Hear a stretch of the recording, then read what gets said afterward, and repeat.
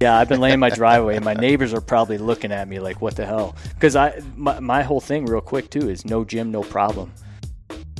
What's up, my brothers and sisters? So my guest today is Nate Harpster. He is a 14-year veteran of the Phoenix Fire Department, senior firefighter. We have a conversation today about the role of a senior firefighter, how important reputation is, what work hardening is, and prepping for the mission. And we wrap up by talking about the Harpster family farm. So you got to stay through the whole podcast to hear about that. He is a brute force sandbag ambassador, an all-around good guy. So check out our conversation. Enjoy. Welcome to the Fireground Fitness Podcast. I'm your host, Rain Gray. Here, we're going to talk about all things pertaining to life on and off the fireground. The opinions expressed are mine and those of the guest. So, let's get started.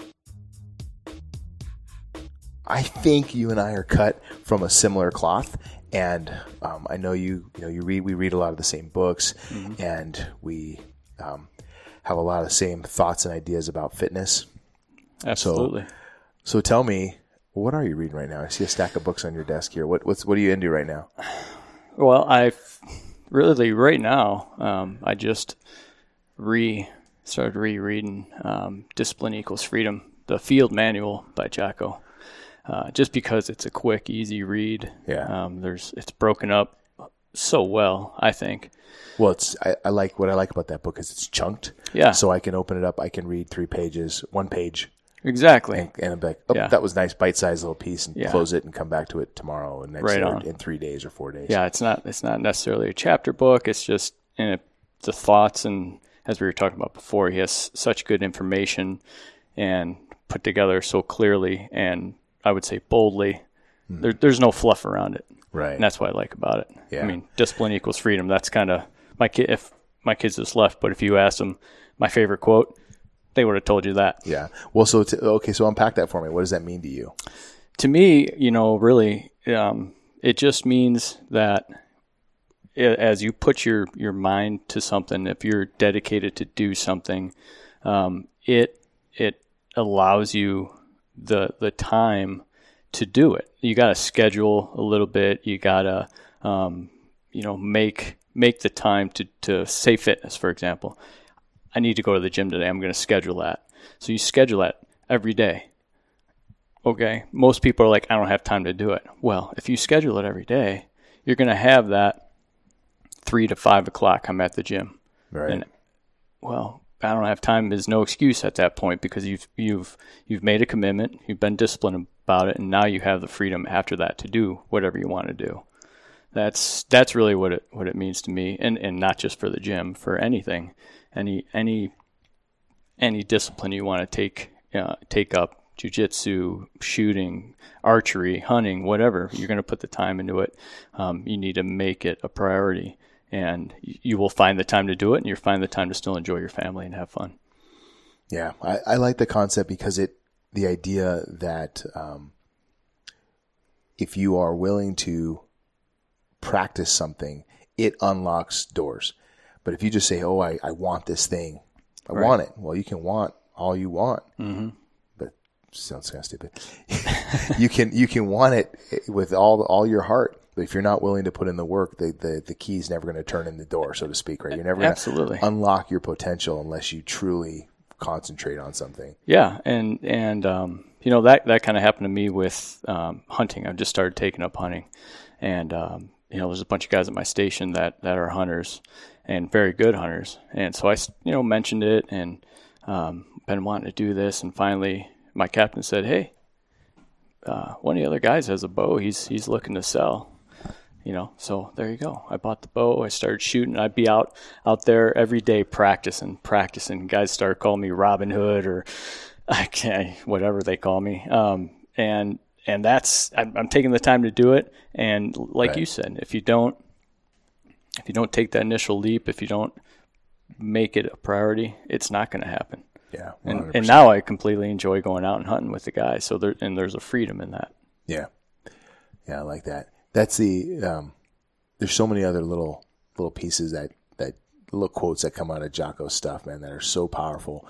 But the one that really stuck with me, and I was talking to my wife about it, because we were talking about, roles of senior firefighters and all that. Yeah. And it was pulling rank in any way is an immediate loss.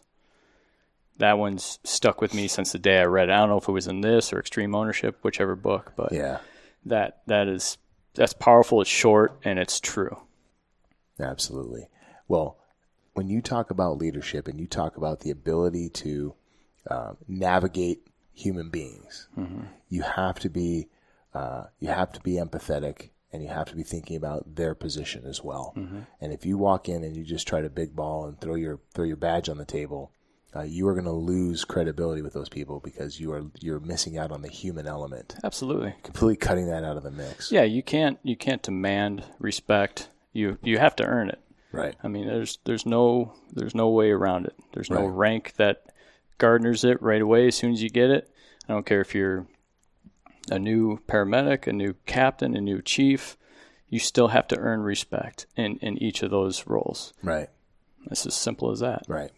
Absolutely. Well, and you have to trust and respect your people as well. It's reciprocal. Yeah, 100%. 100% reciprocal. If you want people to work with you and for you, and to support your plan, if you will, then you have to give them credibility for the work that they have done previously. So now, you are a senior firefighter. How long are you on the job now?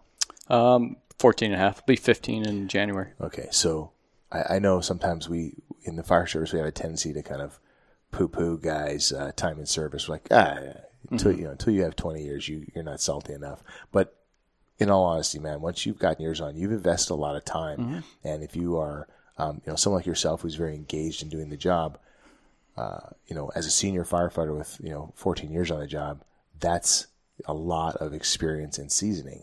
So as a company officer, to come in and not give you the credit that's due, I'm losing out on a valuable asset. Absolutely. Yes. Yeah. And I'm completely undermining that relationship. If I come in and go, yeah, that's real cute that you've got 14 years. I have 20. Right. Yeah. So that's a kick in the nuts. And I'm the captain. Right. So therefore, but instead of, if I were to come in and say, hey man, let's talk about what your skill set is. What tools do you bring to the table? What experiences have you had that will help strengthen our operation today? Yeah. Right. You totally build up that person, saying, this guy, he's got a vested interest in me. Right. That's important. It's collaborative, right? Absolutely. Yes, that's a huge, specifically from an operational perspective, it's so important that we leverage each other's capabilities and talents and respect those talents. And of course, as a company officer, if there's a direction I need to go, I'm going to go that direction. However, I'm going to bring you along with me and have your skill set magnify what we're trying to accomplish. Right. That's so important. It is important. I think the role, a senior firefighter should make the captain's job easy. He should be able to kind of take care of that back seat. He should be able to. And in my truck, I'm very fortunate. I have all senior guys on my truck. But my idea has always been, are you going to promote? Are you going to promote? No, I like my position. I like being in the back seat. That's where I've always dreamt about, being a firefighter in the back seat downtown. That's where I want to be. And I like the idea of the dream realized. Dream, yeah, right. The idea of a captain, any captain, being able to sit in that front seat, look over his left shoulder when we're on the way to a fire, and go, "These guys got it." I feel confident in my back seat, because that takes something off of that person's plate. They got a lot going on in that front end, and to have that comfort, I think, is huge. Well, so let me ask you this. How do you, as a senior firefighter, inspire that comfort in that on your side? What do you do to help your company officer feel faith in you? Well, I think through drilling, through seeing that we're being physically fit, we're out there, we're doing skills course, we're taking the young guys to do skills course, or sometimes the young guys take us to do skills course, and that's great. Table talk, the way we act around the station, I think is absolutely huge. How our personality is. Are we being proactive around the station instead of letting the young guys just do everything? Right. We see stuff that needs to be done, we're doing it.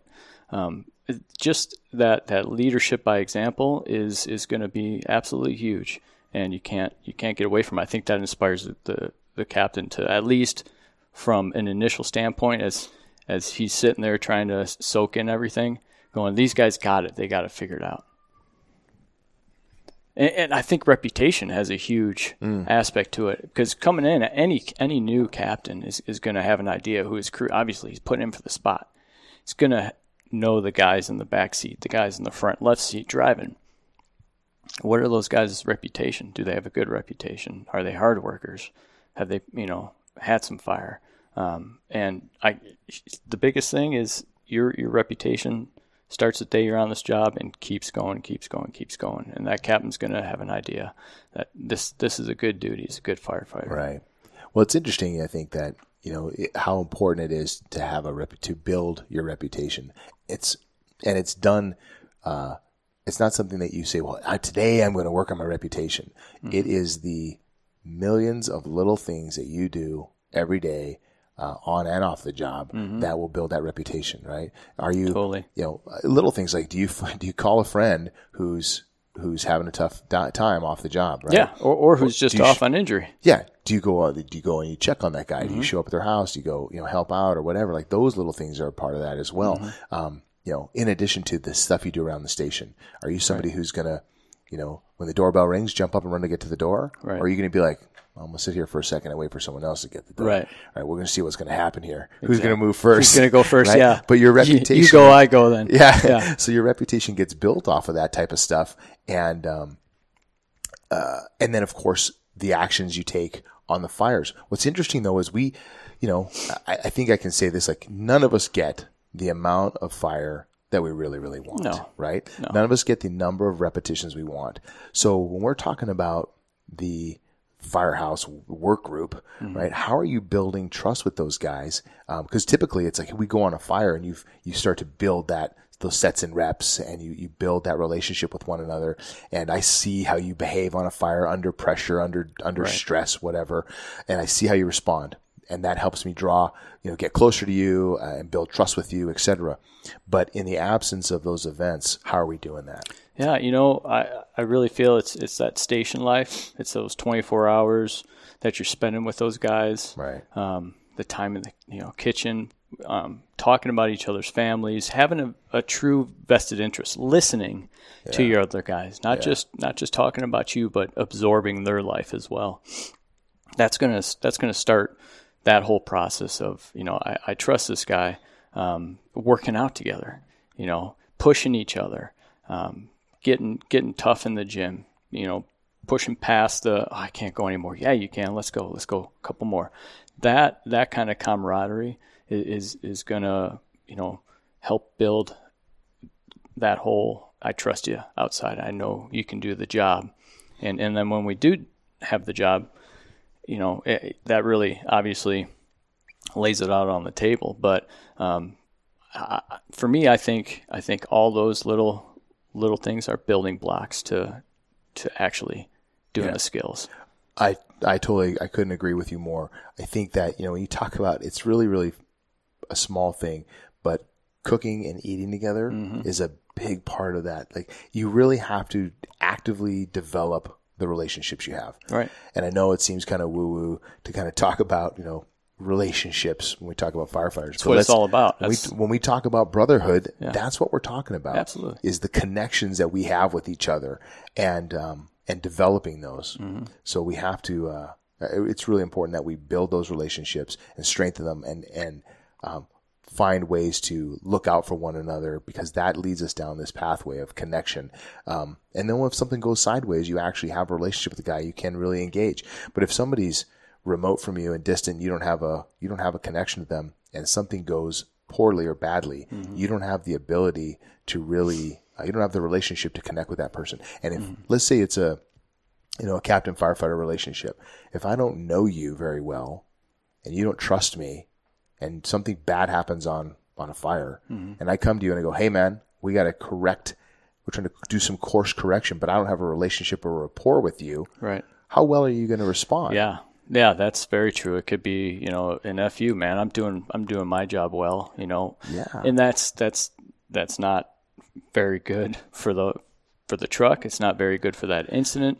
In fact, it'll take you the other way. Yeah, 100%. And I would say to you as well that it goes the opposite way. If you have a relationship and as a firefighter and your captain does something kind of screwy, or you see something that needs to be addressed, if you don't feel comfortable going to that person, for fear of reprisal or you feel like that person's just going to gaff you off or thinks you're an idiot or whatever, right, then you don't have any leverage, right? If you want to be able to lead up the chain of command, then you have to have a relationship there that allows you to do that. Yeah, I mean, for sure. I think the key is to really having fun with the guys, being professional, obviously, but being able to have fun. And like you said, it goes both ways to lead by example. The captain's got to lead by example, and the firefighters in the back seat, they need to lead by example. And it's just not in the firehouse. My personal feeling is, what are you doing on your days off? Are you if you're on social media, are you projecting the right image? Especially nowadays. I mean, people know me, for example, I'm on social media, right? What's the image I'm putting out there? Am I throwing negativity out there? Am I doing knuckleheaded stuff? Am I passing the headline test? Both on my personal page and on the fire department or the station page that I run. What's the image that's out there? I think that is also super important when people take a look at the whole package. Like, this he does a good job while he's at work, but he's a freaking knucklehead outside of work, always doing crazy stuff, and he's posting all this crazy stuff out there. That's completely, it's paradoxical and it's detrimental. So you have to have fun and keep yourself on the correct path, both on and off the job. And I think that'll help garner respect too in the firehouse as well. Yeah. When you are behaving poorly off the job, it is reflective of your integrity and it's a true reflection of who you actually are as a human being. Mm-hmm. And the word that comes to my mind when I think about this sometimes is modesty. Mm-hmm. And I know it seems kind of funny, but I think about a time when my daughter was younger, and we're talking about like wearing modest clothes, right? Mm-hmm. Pretty conservative guy, and I'm like, getting there. Yeah, yeah. Not for me. You met my daughter. She's getting that age. There's a certain age when you start having these conversations, and I'm like, well, honey, I think you should wear like your skirt should be like knee length. Mm-hmm. And she's like, well, where exactly is my knee, Dad? Yeah. Oh yeah. And I'm like, right? And so instead of saying like, you will, you shall, this will be, this is how it is, my focus was more on, let's understand the principle of modesty. So where I'm going with this with regard to us as firefighters is, or any public servant for that matter, is that you are presenting an image. And no matter what you think, people are judging you, right? At all times. The citizens are judging us. Your partners are judging you. Your bosses are judging you. Like, from every angle, you're being evaluated. Right. And when you show up somewhere, how are you presenting yourself? Right? I think of, I tell my daughter, hey, if it's at your knee, right, what message are you sending? Right. One of, hey, I'm relatively conservative and I'm, these are my values. And it seems maybe it's unfair, right? If you want to wear shorty shorts or whatever, it's unfair. But in our culture, there are certain messages that are attached to wearing certain clothing. Absolutely. It's just how it is. So it's not that you have to understand the perspective that other people have, right? And in our world, you show up and you're, this is going to sound harsh for some folks maybe, but your boots are all unlaced and they're hanging all out and you're wearing, faded, wearing like light blue shorts or, you know where I'm going with this, right? Your uniform looks like crap. What message are you sending? Yeah. That crappy service is about to be delivered. Yeah. Well, there you go. Right. I mean, so let's face it. Right. Yeah. Now I would tell, now the caveat to that is there are plenty of guys who look great and provide crappy service. Absolutely. And there's guys that look crappy and provide great service. Right. But it's the image, it's the perception. And, until any action is done, the perception is someone's reality. Right. Exactly. So this is, this carries over into the way we keep our firehouses, the way we keep our apparatus.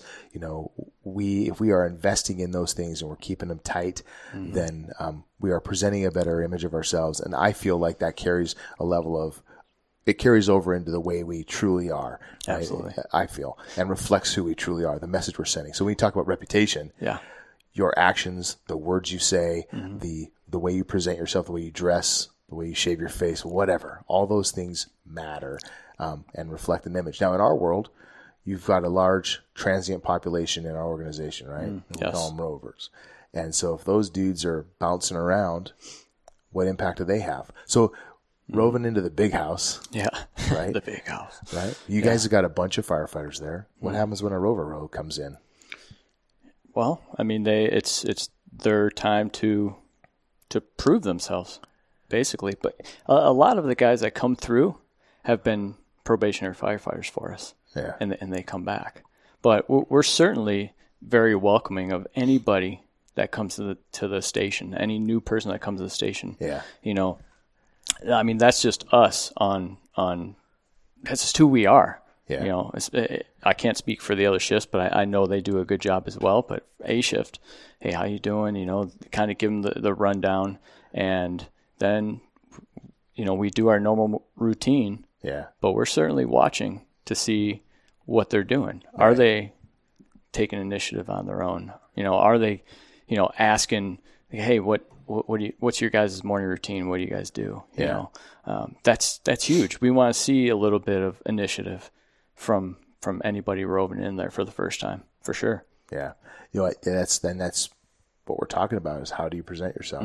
So I think, you know, the message to any, you know, young firefighter or anybody, honestly, on this job is understand that the image that you present, that is important. And then when you open your mouth, be calculated and thoughtful with the things that you say. Definitely. You know, and be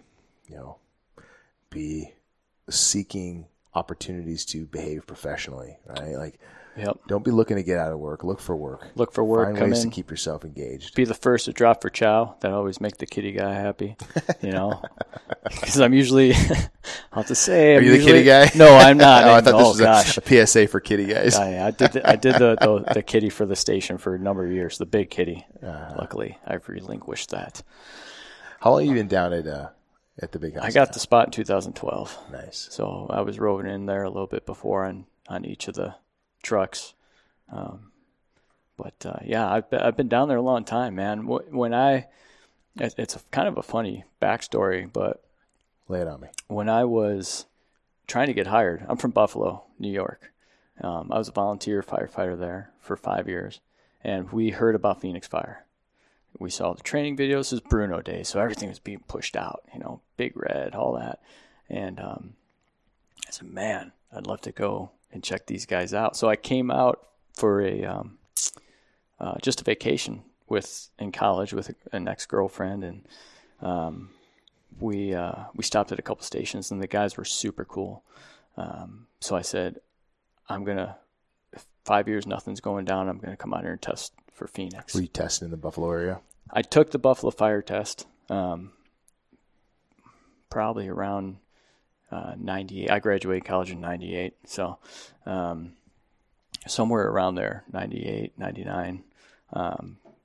But that list is slow. It's a slow list.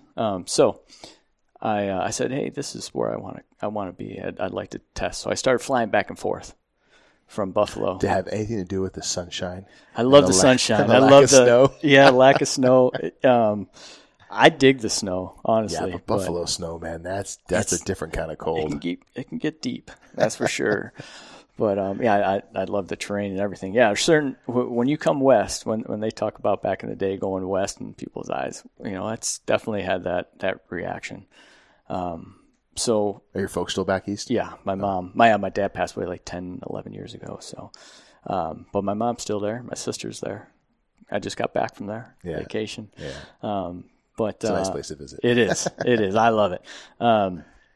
But yeah, so I started taking the test and flying back and forth. Fly there for the written. Go back home. Luckily, I have a cousin that lives out here, so I was able to have free room. Nice. You know, fly back out for the physical agility. Back home. Fly back out for the first interview, my first process. Back home. No second interview. So, okay, I'm going to try this again. You know, boom, come back out for the test. Stuff starts going down at home. No, I never made it out. So the funny thing is that it just boiled within me for a long time. I was like, man, I got to do this. I cannot let this go. I want to be there. And I remember I was driving to work. I was in an office job, hedgehogging in the cubicles and all that. It was horrible. I hated it. But I said, this is it. I'm giving my 2-week notice. I'm moving out at the end of summer. And that was in 2003. And I started getting after it and getting involved with. So you moved out before you got on the job. So Absolutely. That's an all-in kind of all-in move, man. Eggs in one basket was testing for one department only for Phoenix. And I got involved with barrels. I got involved with taking some courses. I did the CR van. I did everything I possibly could. I took a meaningless job to just be able to pay the rent. Yeah. I mean, my boss, they were awesome. It was a furniture store, no longer in business anymore, but not my doing. But he looked at my resume and said, dude, you're way overqualified for this job. And I said, I know, because I'm not going to be here very long. I'm testing for Phoenix Fire. This is going to afford me the opportunity to do what I need to do to get hired. He's like, okay, you're hired. But so in 2005, I got hired, went through that whole process. The funny part is, back when I was coming and flying back and forth and visiting and taking the test is in downtown Phoenix at the convention center. Right. So when I was done with that test, sometimes I went to Hooters first and had some food. You got to eat. And then I walked down to Station 1 and knocked on the door and hung out with the guys for a little bit. And it was Fred Demas Sr. It was C Group. And talked with them, spent a whole bunch of time just kind of soaking in information and come however many years it is. Now I'm working down at that station, and a couple of the guys on C shift remember me coming by. It's calling full circle, and it's a crazy. That's really cool. I pinch myself every day I go to work. What would you say is so that's a very challenging process for anybody who's trying to get hired. Mm-hmm. And so if you were to offer, one piece of advice, back to, how old were you when you were testing? I was 25. Okay. So if you were to offer one piece of advice to 25-year-old Nate, what would you tell him? Man, keep after it. Would you have told him to move out here sooner? Definitely. Well, yeah, I would have told him, hey, dummy, I don't care what you got going on for that second process, fly back out for that CPAT. Right. Okay. Do a good job of that interview and get some more experience, and hopefully, I could have been maybe picked up earlier.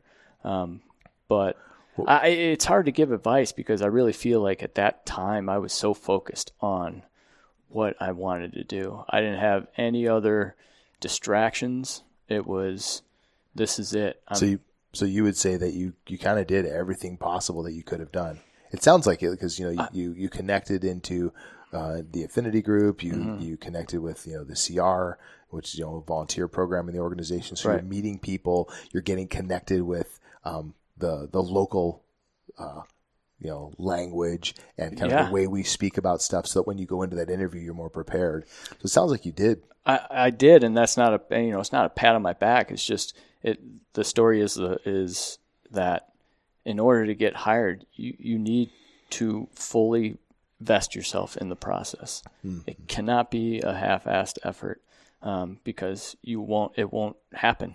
Right. It just, you need to immerse yourself in the culture. You need to immerse yourself in the guys, do ride-alongs, just soak all that in. You have to do it, and you have to put the time in. Yeah, that's what I did. That's 100% what I did. I didn't have anything else to do. Moved out here, didn't have a job, didn't have a whole lot of money, and that was it. Yeah. It was a fun time when I look back at it. Yeah. It was a great time. Well, I always find it fascinating to hear what different people did to get on the job, because I feel like there's these ideas out there that you have to have a connection, you have to have family on the job, you have to know somebody, but the truth is that is not the reality. It's helpful to know some people who are on the job because they will kind of dial you into the local language, kind of get you kind of informed on what this organization is all about. Mm-hmm. But it just goes to show you that somebody from outside the area can kind of start doing some research and figure it out, and then invest the right amount of energy in the right direction, and off you go. Totally. And in doing that investment, you start meeting people, and you start creating relationships with people. Just like when you're on the job, you put in a good effort. They see you showing up. They see you taking classes. They see you, ask them, hey, what can I do? And then people say, hey, I take you under their wing. I mean, the Captain Raymond Martinez helped me out tremendously. So, you can create, if you aren't in the valley and you don't already have those relationships, your hard work and showing people what you're about can help you create those relationships, and they will pay off for sure. Yeah. So it's interesting because you're talking about the concept before you even get on the job that you and I just spoke about a few minutes ago that said was critical when you're on the job. Right. So that doesn't go away. No. The message that's important is that the Gary Picari message, which is live your interview. Love that. Yeah. Right. You said in the beginning that you would do this, right? In some organizations, you literally raise your hand and take an oath. Right. Right. To serve and to protect your community. Well, in that, what that means is when you show up to work, you are invested in the mission, right? Yes. And you're invested in preparing for the mission. And I would submit to you they're one and the same. Right? You can't have one without the other. Right. So you can't fulfill your obligation as a community servant without preparation and without dialing yourself in. You're fooling yourself if you think you can come to the station and chill out. No. And be effective in your daily operations, especially when it gets serious. Yeah. You can fake it on the basic calls. When it gets real, this time of year, kick a fire out, and it's 104 to 110 degrees, and you have not been preparing yourself physically for that moment and mentally for that moment, you're gonna have a rude awakening. We put on that gear and start hustling and pulling lines and going inside, where God knows whatever the temperature is. Or you come out and you don't get relief, you better be ready. You better have trained for that. 100% agree. Yeah. And it's our job to be ready and fit, and really for ourselves, our crew, and the community. There's no way to look at it any other way. Yeah. So what are some of the things that you're doing to stay prepared, especially, as we're talking about summertime? But I mean, I know it's a year-round thing to me, but it is. But clearly the work hardening takes a whole nother level when you start talking about getting out there in your gear when it's 104 plus. Absolutely. Yeah, it is. And it doesn't matter how much you prepare. When you put that gear on, you're out there, even doing a skills course, you feel hot, 100%. But it's those repetitions in that gear, knowing, that you can push yourself further, being mentally strong, kind of that David Goggins, can't hurt me, be comfortable with being uncomfortable type of deal. That's a huge part of our job. But for me personally, and a lot of the guys at my station, it's getting down into the gym. It's not just doing the old bench press, and I'm going to do some curls for the girls and such. It's doing a lot of functional training. CrossFit type. Some people hate CrossFit, which I don't understand. Right. But so when you say the word functional, right? Guys think about CrossFit, or you think about any program. We throw the word functional out there, but what do you feel like that means? That means doing different, like lifting, like deadlifts, squats. You're moving, you're unstable load training. I use my bag a lot, my sandbag a lot, Brute Force bag. I'll give them a shout out. That to me, working in that tight environment with stuff that's shifting on you is completely how we operate in the fireground. You're pulling, pushing, you're lifting over your head, you're dragging along the ground. That to me is functional work. It's not just laying on your back and pushing something up and down, or standing in front of the mirror and doing a curl. Right. That you need to use all the stabilizing muscles that you have. You need to break a sweat while you're lifting heavy stuff. You need to push yourself cardiovascularly while you're lifting heavy things, because that's what's going to happen when you're on the fire ground. You're pulling hose. It's not always easy. Right. Even just the constriction that your PPE puts on you, right? Your turnout. Absolutely. It restricts your joint movement, et cetera. So being able to work in that environment's huge. Totally. And that's why, we go out and we do the skills course. Perfect picture of functional fitness is doing a skills course. So for somebody who's not acquainted with, you say skills course, what does that mean to you? All right. So we'll set up some tires. We'll set up a tire on a long piece of hose, a smaller tire, and then put a bigger truck tire that has a hose kind of, I don't know how we exactly do it. You just cut a slit in there and you put it in there so you can drag the tire. Okay. We have a station or an axe with some wood, and another tire with a sledgehammer, maybe a sled to push with 90, 100 pounds on it, some battle ropes, and put on your full turnouts. Sometimes breathe air, sometimes not, and go out there and do 2 or 3 rounds of that when it's 100 degrees out. We've been doing it at nighttime lately, and it's still 104, 105 degrees at night, and I feel like it's almost hotter because the pavement's been free. Yeah, that sled, like it bonds to the concrete, I think sometimes. But so that's what a skills course is out doing exactly pretty much what you would be doing on a fire, except for there's no building on fire and you're not running any water. Yeah. So the way I look at it is you're taking exercises that have sort of a transferable skill to the fire ground, right? And then you do it in your full outfit, your full kit, breathing air, sometimes not breathing air, whatever. The idea being that you're acclimating to the work that you need to be doing. Yeah.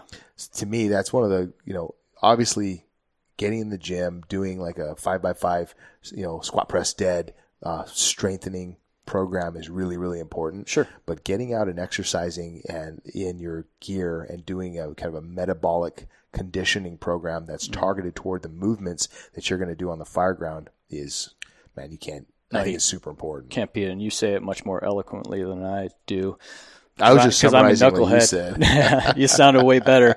You just used the word eloquent. I don't want to hear about it. Okay. I can't spell it though, so it's okay. No, but that's the kind of stuff that we do, and you got to push yourself to do it too. That's the one thing as I see all the time is, we have guys that are in great shape, but there's people are people, and you're going to see some guys that are not in great shape, and talk about the role of the senior firefighter or even that of the captain looking back at his guys in the seat. When you see that tummy pushing over the belt quite a bit and the person's blowing down donuts every morning, that little bit of doubt starts creeping in. Yeah.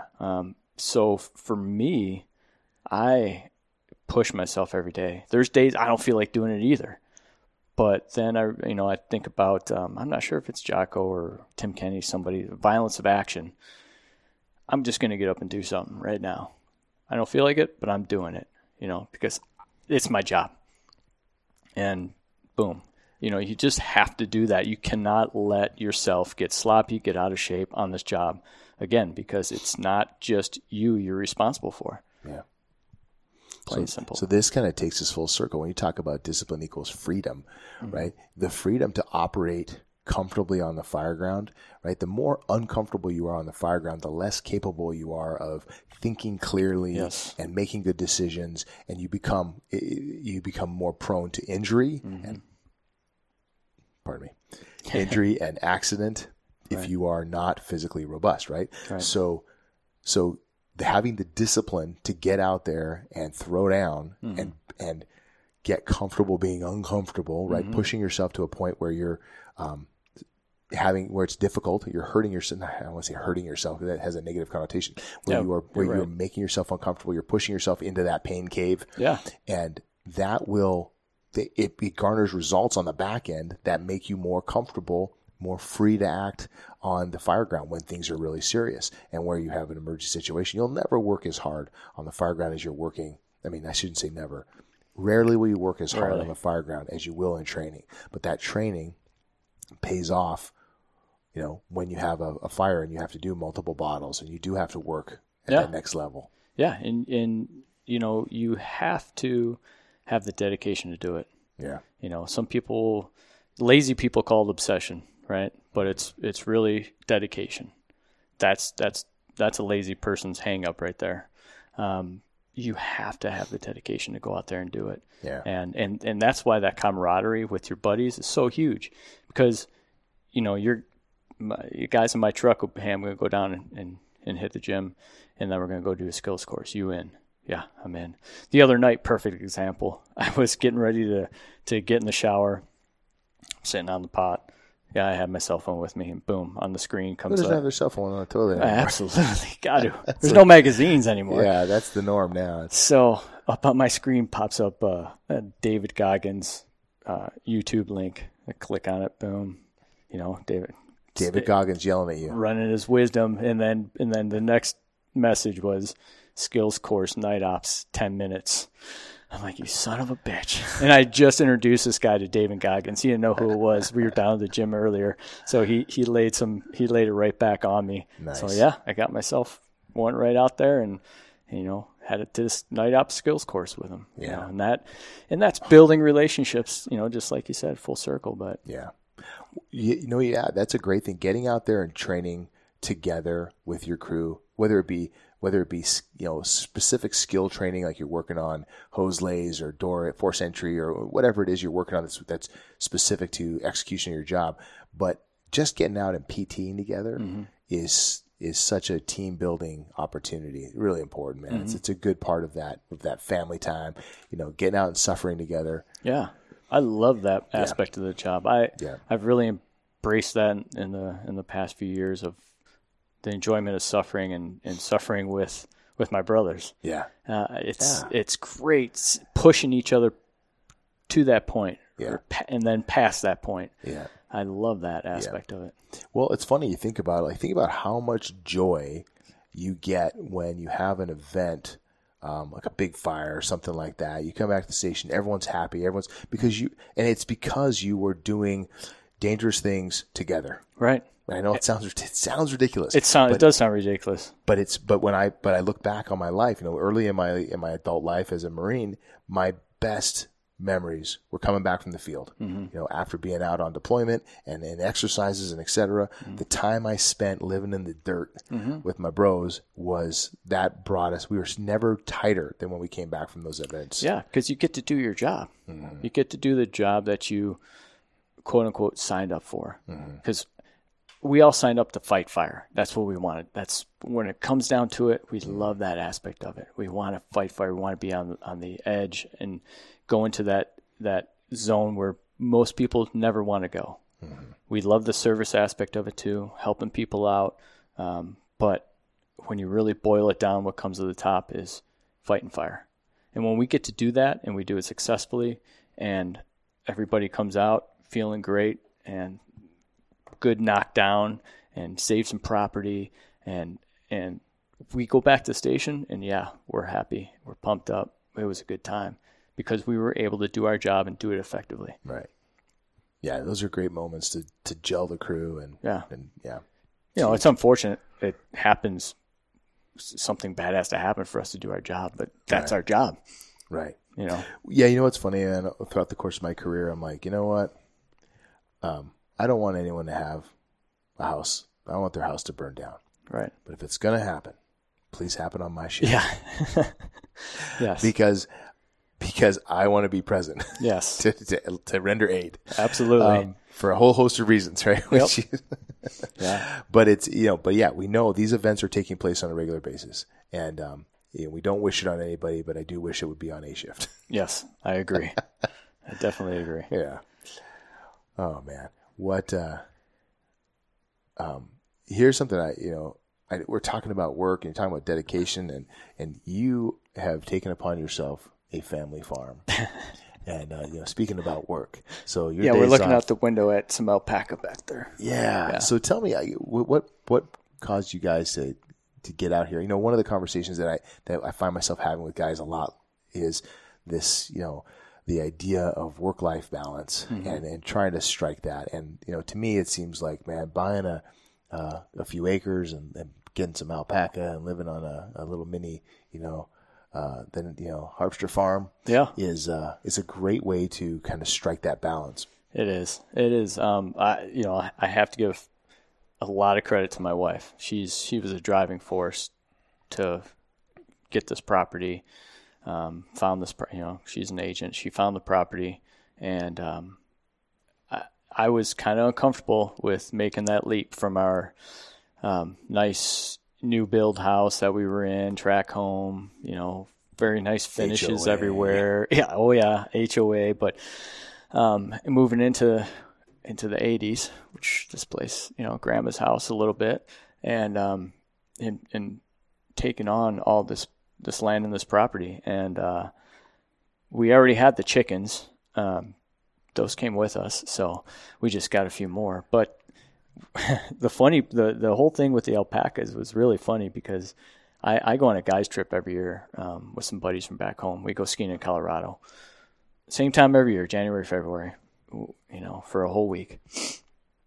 I'm get on the plane, kiss the wife, kids goodbye, land in Colorado, and I get a text message, and there's a picture of 2 alpaca in the back of a van. I'm like, what is this all about? And she says, it's our new housemates. I'm like, what? I had no idea she was buying them. Oh my gosh! And so I knew she had wanted them. Yeah. But yeah, she went ahead and bought them, and that's it's obviously snowballed from there. We ended up getting a few more, and then we got goats. What? Okay, I got a totally ignorant question, but Sure. I'm going to ask it. What does one do with an alpaca as a pet?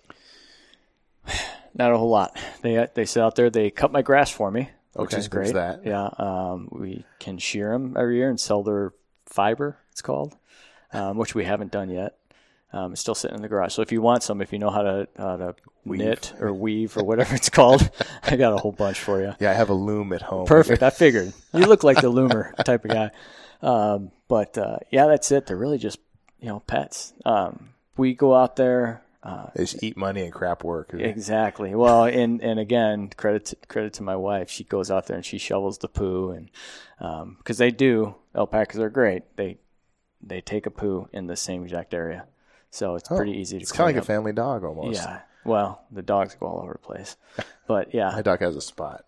Well, that's nice. Yeah. But no, it's really it allows for a little bit of stress relief. You go out there, feed them. We do take them for walks. We put the halters on them, and we're walk them through we have a preserve right here, riparian preserve, and we're walk them through there, and people stop, take pictures, and it's definitely kind of a decompression type aspect to it for sure. Yeah. And the kids enjoy it. It teaches them a little bit of discipline about having to clean up the coop, clean up the pens, and keep things tidy. Yeah. But it is. I enjoy watching them. It's like watching the fish tank. You can go out there and watch alpacas. Yeah. Whatever you want. When you have a little grip of them, right? What do? Do they play with each other, or do they just wander around and eat? Or do they... The alpacas pretty much wander around. We only got one that lets you play, but the goats, they'll come up and hang out with you. They're fun. Yeah, they are definitely. When I was young, I had we went to like a petting zoo, mm-hmm. and I have a vivid memory. I'm standing there, like, who lets a kid in? I went into this petting zoo with a bag of popcorn. Yeah, bad idea, probably. Yeah, right. I was like 6 or 7 or something like that. I have this vivid memory of this goat coming up and ripping off my popcorn and me freaking out. And anyway, I've gotten over the fear of goats, but man, I was I always reflect back on that one moment. It would traumatize me. Well, I hope that doesn't happen here, but we've had a couple of kids come by, and our one goat, Dexter, he likes to lay out kids. Yeah. Just kids. He'll just go and butt them and knock them right on the ground. Yeah. He's probably trying to establish his dominance. Yeah, I guess so. I don't know. Yeah, we just call him a jerk half the time, but yeah. No, it's great. It's an adventure. It's definitely something that brings the family together, and I think helps us all. We're appreciative of what we have. Yeah. And we love having a little bit of property a little bit of no HOA, do what we want to do. Yeah. And it's great when you come home from the station from a busy shift and I can go hang out with those guys for a little bit and kind of just relax, hopefully the wife's done all the work before I got here. That's great, man. Yeah. I had a conversation with Brian Veda, and we talked about the importance of the having balance in life and resetting and finding ways to offset the stress that that work brings to us. We can pretend, we can say to ourselves that no, I love work and work doesn't stress me out, but Right. But it absolutely has impacts on our lives. It does. It does. There's plenty of days where I come home and I'm grumpy, and I know it. And I listened to your podcast with Brian, who is my backseat partner on the truck, and you talked about giving back and forth to each other. Your wife and the husband. That's the secret to being happy, and I come home sometimes and also like you said, find myself being pretty selfish, because we spend that time at the station doing what we want to do, and sometimes we get our butts kicked at night, and then hey, I'm going to come home. I want to work out at this time. Then I'm not a big napper, so I'll find stuff to do. I need to run to Sprouts. I need to do this, and my wife's like, whoa, listen, there's stuff we need to do. You've been gone for 24 hours. Right. My big thing is clean. Like I'll come in the house and I'll start cleaning right away because I'm kind of a neat freak. My wife just calls me an asshole when I do that, but sorry, I don't know if I can say that. But I just did. But she, because I'll just come and start cleaning, start doing some dishes, putting stuff away. And she's like, hey, time out, dude. Your kids are over there. What? And I'm like, yep, you're right. Yeah. You're right. Hey, let's go sit and watch a little bit of TV, or let's say, better yet, let's go out back and feed the goats and take care of them, or want to take them for a walk, or do something. Let's go to a movie. Those are things that me personally I've been working on, because I'm definitely not a saint, that's for sure. And I've had times where I come home and I forget how important it is to leave all that other stuff behind, and that my folks at home have missed me and they want me to be here. Yeah. And I need to be there. The best present you can give somebody is to be present. And I've learned that through the process, and I'm still working on it. And that's what I'm trying to do when I come home now. So, good. Yeah, and the Harpster Farm, I love it. The Harpster Farm, it's here. It's great. So I know you have your Instagram page, and you're putting out a lot of really cool content on there. Sure. And you're doing some stuff with brute force sandbags. Yep. And what exactly are you doing? What kind of stuff you got going on? So with brute force, I bought their bag over a year ago, and then eventually reached out to them about being an ambassador, whatever that means. There's so many different words on Instagram, but just to kind of rep them and show people about the functionality of the bag. It's just a great tool. It's that unstable load training. You can take it anywhere with you. It's in my Forerunner out there. I bring it to the station. We use it during our skills courses. Do the whole skills course like we were talking. Lay on your stomach and push that bag in front of you when you can barely breathe. It's an eye opener. So it's a great piece of equipment that you can use. And I absolutely love it. I brought it on vacation with me. So it's a very functional piece of equipment. Yeah. I'm a big fan of sandbag training. Back in the not too many years ago, I was searching the market looking for a sandbag, and I couldn't find anything. So I took an old sea bag, put some real sandbags in it with stuffed it with some blankets, and kind of made this obnoxious, horrible. I remember that. Yeah, I had a 39 for years, and made this obnoxious little sandbag, and you could get a lot done with it, but it tore up your hands. It was miserable. Right. So the nice thing about brute force bags is that it does have handles all over the place. Nice. So you can do cleans, you can do throws, you can do deadlifts with them. There's a whole app that goes with it that's awesome, gives you daily workouts. But I always tell people, come up with your own stuff. Grab the bag, not by the handles. Throw it over your shoulder. Throw it all the way over your head. Do some functional, quote unquote, fitness with it. And it's so nice and easy to use. It's not easy to use. It will kick your ass. Believe me, there's been plenty of times I'm laying in my driveway. Simple. It's simple, not easy. Yeah, I've been laying in my driveway, and my neighbors are probably looking at me like, what the hell? Because my whole thing real quick, too, is no gym, no problem. You know, I like that. No, I have some tires back there that I roll out front. I'll flip that tire down my street back and forth, run back, grab my sandbag, 30 minutes straight, no music, no nothing, just get it on. And my neighbors drive by like, this guy's out of his freaking mind, especially when they see me laying on the driveway after like I just been executed or something. I'm out, but man. It's awesome. Well, hey, let me ask you this: if somebody listening to this wants to reach out to you, where would they find you on the internet? Well, you can find me on Instagram at Natervision, Natervision. That's pretty much it. Hit me up on Instagram. I have different coupon codes for a whole bunch of different companies, and you can check them out. Led by Iron, First On Socks, all those awesome companies, and they all revolve around fitness, and it's all glued in with brute force, really. So it's good stuff, and thank you for having me on. I do appreciate it. I was listening to another podcast the other day, and they had mentioned that the typical podcast only goes 6 episodes, so I think you're like double that right now. So you've made it. Yes. You've made it, my man. We are laying roots, baby. That's it. That's what it's all about. Well, hey, man, I appreciate you sharing your thoughts and your ideas, and it's so important that we have an opportunity to share some of the things that we're thinking with our brothers and sisters out there.